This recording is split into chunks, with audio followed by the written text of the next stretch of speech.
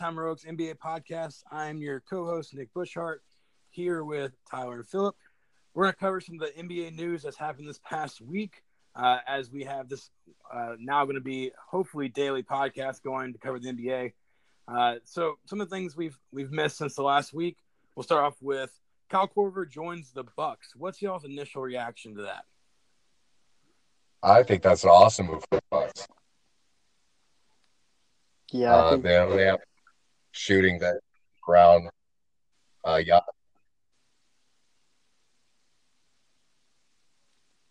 Yeah, I think it's a good move. Interesting, maybe. I don't think we were expecting that, but it was a good move.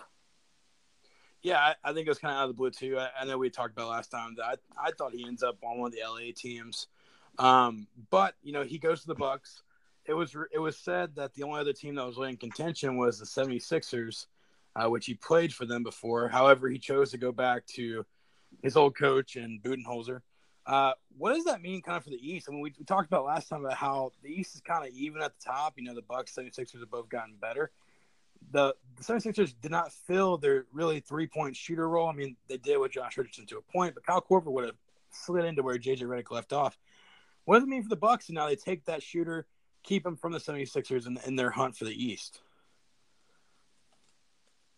well, I think this really has the Bucks have a clear advantage with the 76ers. They have a lot more three-point shooting than the 76ers with Pat Connaughton and the addition of Korver.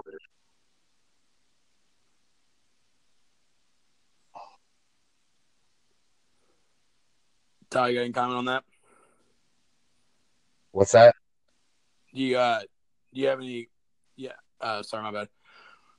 So the Bucks add some more shooting. So today we've had a couple of interesting tidbits come up. First of all, the new GM for the Washington Wizards has made it known that they're going to offer Bradley Beal a 3-year max extension when the ability to do so opens up. Do y'all think Beal's worth the max offer? I would say that I think he's worth the max offer because now that the max, kind of being thrown around everywhere in the NBA, I think Beal's for sure worth it. Oh yeah, he's definitely worth it. He's an all-star shooter, so he's definitely worth all that back money. Yeah, I like Beal. I'm not a big fan of just throwing around max money. I mean, I'm not a huge fan of Ben Simmons getting the max. I'm not a huge fan of guys who, in my mind, aren't like superstars. I mean, Beal's a great player. He's an all-star. He's a good shooter, but he falls in the category with me of like the Chris Middletons, the C.J. McCollums, like those kind of guys who are great, but they're not superb in my mind. But there's also rumors going around that he might not accept the offer because John Wall's hurt, not playing this year. There's really no one on that team that surrounds him with a lot of talent. I mean, there's some good guys, but there's no other all stars on that team more than likely. Do y'all think Beal would take the max offer? I would say that yeah. What? No, actually, I would say he would take the max somewhere else, but kind of like you mentioned, not in Washington, because if if Washington doesn't re-sign him, I heard that they'd try to trade him right away, and that he'd probably end up signing a max somewhere else. So I don't think he'll sign it in Washington, but I think that wherever they might trade him, if he doesn't, he's gonna for sure sign one there. Yeah, I mean, he's going to take that money if he deserves it or earns it. So, but he might not necessarily take the money from Washington. We'll just have to see how that plays out. But like you said, there's nobody on that team except him and Bobby Portis. No, Portis is he's in the Knicks now. Knicks signed him this offseason. Oh, my bad. No, you're good. You're good. Yeah, no, it just goes to the point that the Wizards didn't do anything in the offseason. They drafted Hachimura from Gonzaga, but besides that, they didn't really make any, moves that were worth really noting. So yeah, we can discuss later in the week some ideas we have for Beal being traded, but as of now, we'll move forward. Another big tidbit of news that happened today was Tim Duncan was hired by the San Antonio Spurs to be an assistant coach under Greg Popovich. Duncan, played his whole career in San Antonio from 1997 until 2015, 2016 season. Almost a 20-year career there. He led them to 5 NBA Finals, 5 championships, multiple MVPs he had. What does this mean as Tim Duncan becomes an assistant head coach here? I think first thing that actually came to mind is maybe he's, going to be the future replacement for Popovich in the upcoming years if Pop retires. But I think it's always good to add an experienced guy to your coaching staff. Yeah, I think he's trying to find his replacement.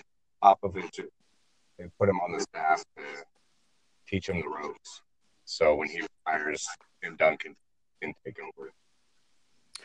Yeah, I love the hire. I mean, they have a lot of young bigs on that team. I mean, LaMarcus Aldridge still there. He's your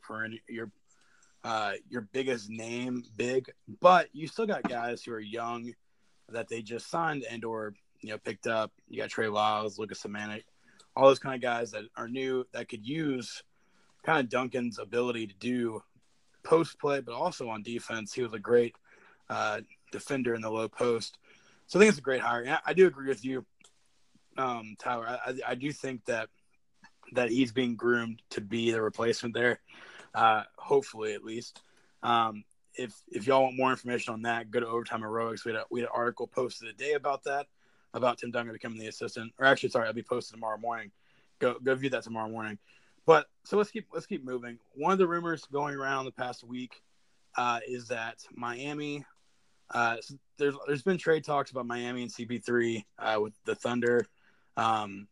It's rumored that the Thunder would have to give picks up to Miami to move CP3's contract, which is a humongous contract. What do y'all think is going to happen here? Is the trade dead? Is it going to happen? What's the move? I think that the trade is dead because, and this is just another thing, when Oklahoma City traded away Russell Westbrook, they obviously were looking for picks, but now I think they're a little getting too dependent on their picks. They won't even give a pick back to get rid of Chris Paul's really heavy contract. So I think it's dead because Sam Presti doesn't want to give up a pick or two along with Chris Paul just to move him. Yeah, I think Sam Presti is just holding on to all those picks and hope he can get future Hall of Famers or future players like Russell Westbrook, AD, or James Harden.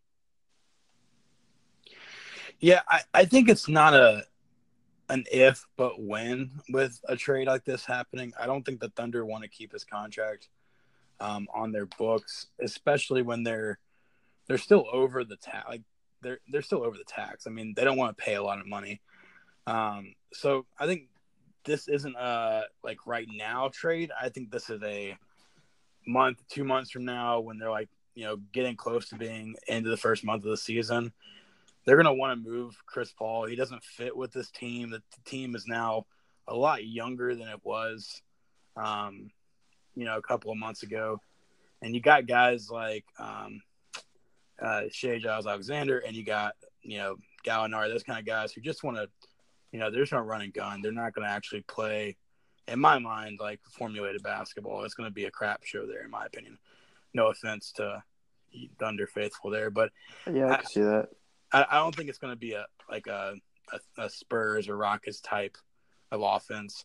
So for me, Chris Paul doesn't make sense. So I think what ends up happening is that Chris Paul is traded, and the Thunder will probably give up one of those, future firsts. That's probably a swap pick in my mind. I don't think they'll give up an actual first. I think they'll give up a swap option, but they're going to have to give up something to move Chris Paul. It's not going to be easy. And one thing I would love to see, which I don't think will ever happen, but I wouldn't mind them trading with Washington and trading bad contracts to get John Wall. I think John Wall is a way better asset than Chris Paul is. And when he comes back from injury, having him on that team would make a lot more sense to me than having, the aging Chris Paul. But that's not rumored or speculated. That's just something I would like to see.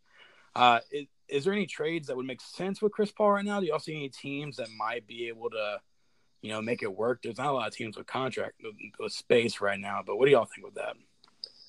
Yeah, I can't really think of a team right now because that's kind of like one of the things with Chris Paul. It's like I was so surprised the Thunder took that on because I thought it was going to be really hard to trade him. Bill Simmons on his podcast said that he'd like to see Chris Paul with Minnesota, but I don't know how that would work out. Yeah, I'm assuming that would take them moving Wiggins and I'm trying to think about the big contracts that would have to move. Like probably Wiggins, Dang, and someone else to the Thunder. Which I mean, honestly, Wiggins moving locations for him might be a good thing to, get a change of scenery, as we always like to say. But that is also an interesting point. All right, so we also have. I'm looking on our basketball group message right now. One thing that people keep pointing out is that Zion Williams dropped out of the FIBA World Cup, and some people speculate that it's because of his weight. He stopped doing summer league because of his inability to play. In my mind, I mean, they said it was partly injury prevention, but I think part of it was he was just out of shape. Is Zion going to be ready for the season to begin? Is this going to happen? Or are we going to have to deal with pudgy Zion for a year until he gets his act together? Yeah, this is actually kind of one of the few things I kind of personally, in my opinion, think is one of the most interesting topics because even before Zion came into the league, I thought he seems to be a really injury-prone guy. We saw the whole shoe thing. His weight just totally bursted that, but just physics don't really match his play style and his size and weight. Yeah, I think they are going to have to deal with pudgy Zion. I mean, that's happened to some rookies. I think Joakim Noah had to, he was out of shape, and he had to eventually get in shape during his rookie season. Yeah, and I think the interesting part about Zion is a lot of people were obviously picking him to be the rookie of the year just based on his athleticism. But I think this issue of him being out of shape, out of game shape, is going to hurt him a lot. I think you'll end up seeing kind of like a Trae Young type season for Zion where he has a really rough first half. He'll come on in the second half of the season and play well. So let's transition that real quick. Let's talk about who do we think is our preseason rookie of the year. For me, part of this is me being a homer here, but I think Ja Morant is going to break out. I mean, I think he'll struggle at first, like most rookie point guards do, but that dude can ball, and I would put him. I wouldn't put a lot of money, but I put money on him to win the rookie of the year. Who do y'all think wins rookie of the year? I would say Ja Morant too, but the thing I'm kind of scared of too is if Zion does, let's say, play 60 games and puts up pretty good numbers because of, all the hype in the media, they might just give him the award based off that if he puts up at least decent numbers. But yeah, Ja looks really good right now as a possible candidate. Yeah, I think Ja could be rookie of the year. And I like what I saw from Jackson Hayes too, so he could be in the running as well. Yeah, Jackson Hayes is weird. Because they have Okafor still there, who had a great season last year, and I don't know if Jackson Hayes gets any starting minutes this year, and I think he deserves it. He was my favorite big guy in the whole group. He's very athletic, very young, so I do agree with you. I think he'll get great minutes, especially with that young team. I just don't know if he ends up ever starting for them this year, at least, unless they make a trade and trade away Joe Okafor. One guy I think we should watch, keep an eye on is we were talking about Washington earlier, but Rui Hachimura. He's a good player. Like he's a small forward, stretch forward, whatever you want to call him. He kind of can guard both positions. But with Washington being that bad, he's going to get a lot of minutes, a lot of playing time, which might hurt his voting. But I think he could be a good player for them. So to wrap this up, we'll talk about kind of a topic that has been interesting to me. A lot of NBA stars have been dropping out of the USA basketball. I mean, Tobias Harris today dropped out. You've had guys like James Harden drop out. Anthony Davis has dropped out. All these guys have dropped out. is this, and this is kind of controversial, but is this anything to do with how the view of America is right now? Do you think that the sport-minded players are now taking social issues and using that to make basketball decisions? I would say I don't think it's that far, but I think it actually has more to do with these guys are really scared nowadays over injury wise and injury play. And I think like, Team USA, that's cool and all, but like most guys see how it's like it's important to represent your country, I guess. But unless it's the Olympics, these kind of tournaments are kind of like pointless when it comes down to it. Yeah, I think it's just that they're concerned about getting hurt and then not being able to be ready for the season to start. Yeah, I agree. I see that. So with that, does that make, if America loses in this tournament, our expectations still, or our response is still negative? Like, are we still the favorite to win? Are we still going to be pissed off if we lose in this tournament? I think we should still win no matter who we put out there, just because no matter who we put out there, we're going to have more NBA players than the other teams. I don't know. I mean, Team Canada, they have a lot of talent on their team, but we do have a lot of NBA players, so I don't know if it'll be as easy as it would be, but we could still win this tournament. Yeah, I think it's going to be interesting. I don't know. I mean, I haven't looked at the field. I know, obviously, you said Canada's going to have a great team. I mean, teams like Spain always have good teams. But a lot of these guys that have dropped out are guys that have played, multiple years with Team USA. I mean, now you have guys like Harrison Barnes and Brooke Lopez leading the charge here for Team USA. So it wouldn't surprise me if we didn't win the tournament, but I do think we should hopefully win the tournament. Is there anything else y'all have for us today on Overtime Heroics NBA podcast? Nope. I think we did a good job of covering everything. Yeah, I think we did cover everything. Awesome. Well, guys, as I said, we're going to try to make this an everyday for the rest of the summer podcast. When the fall starts up, we'll probably spread it out to 2 or 3 times a week.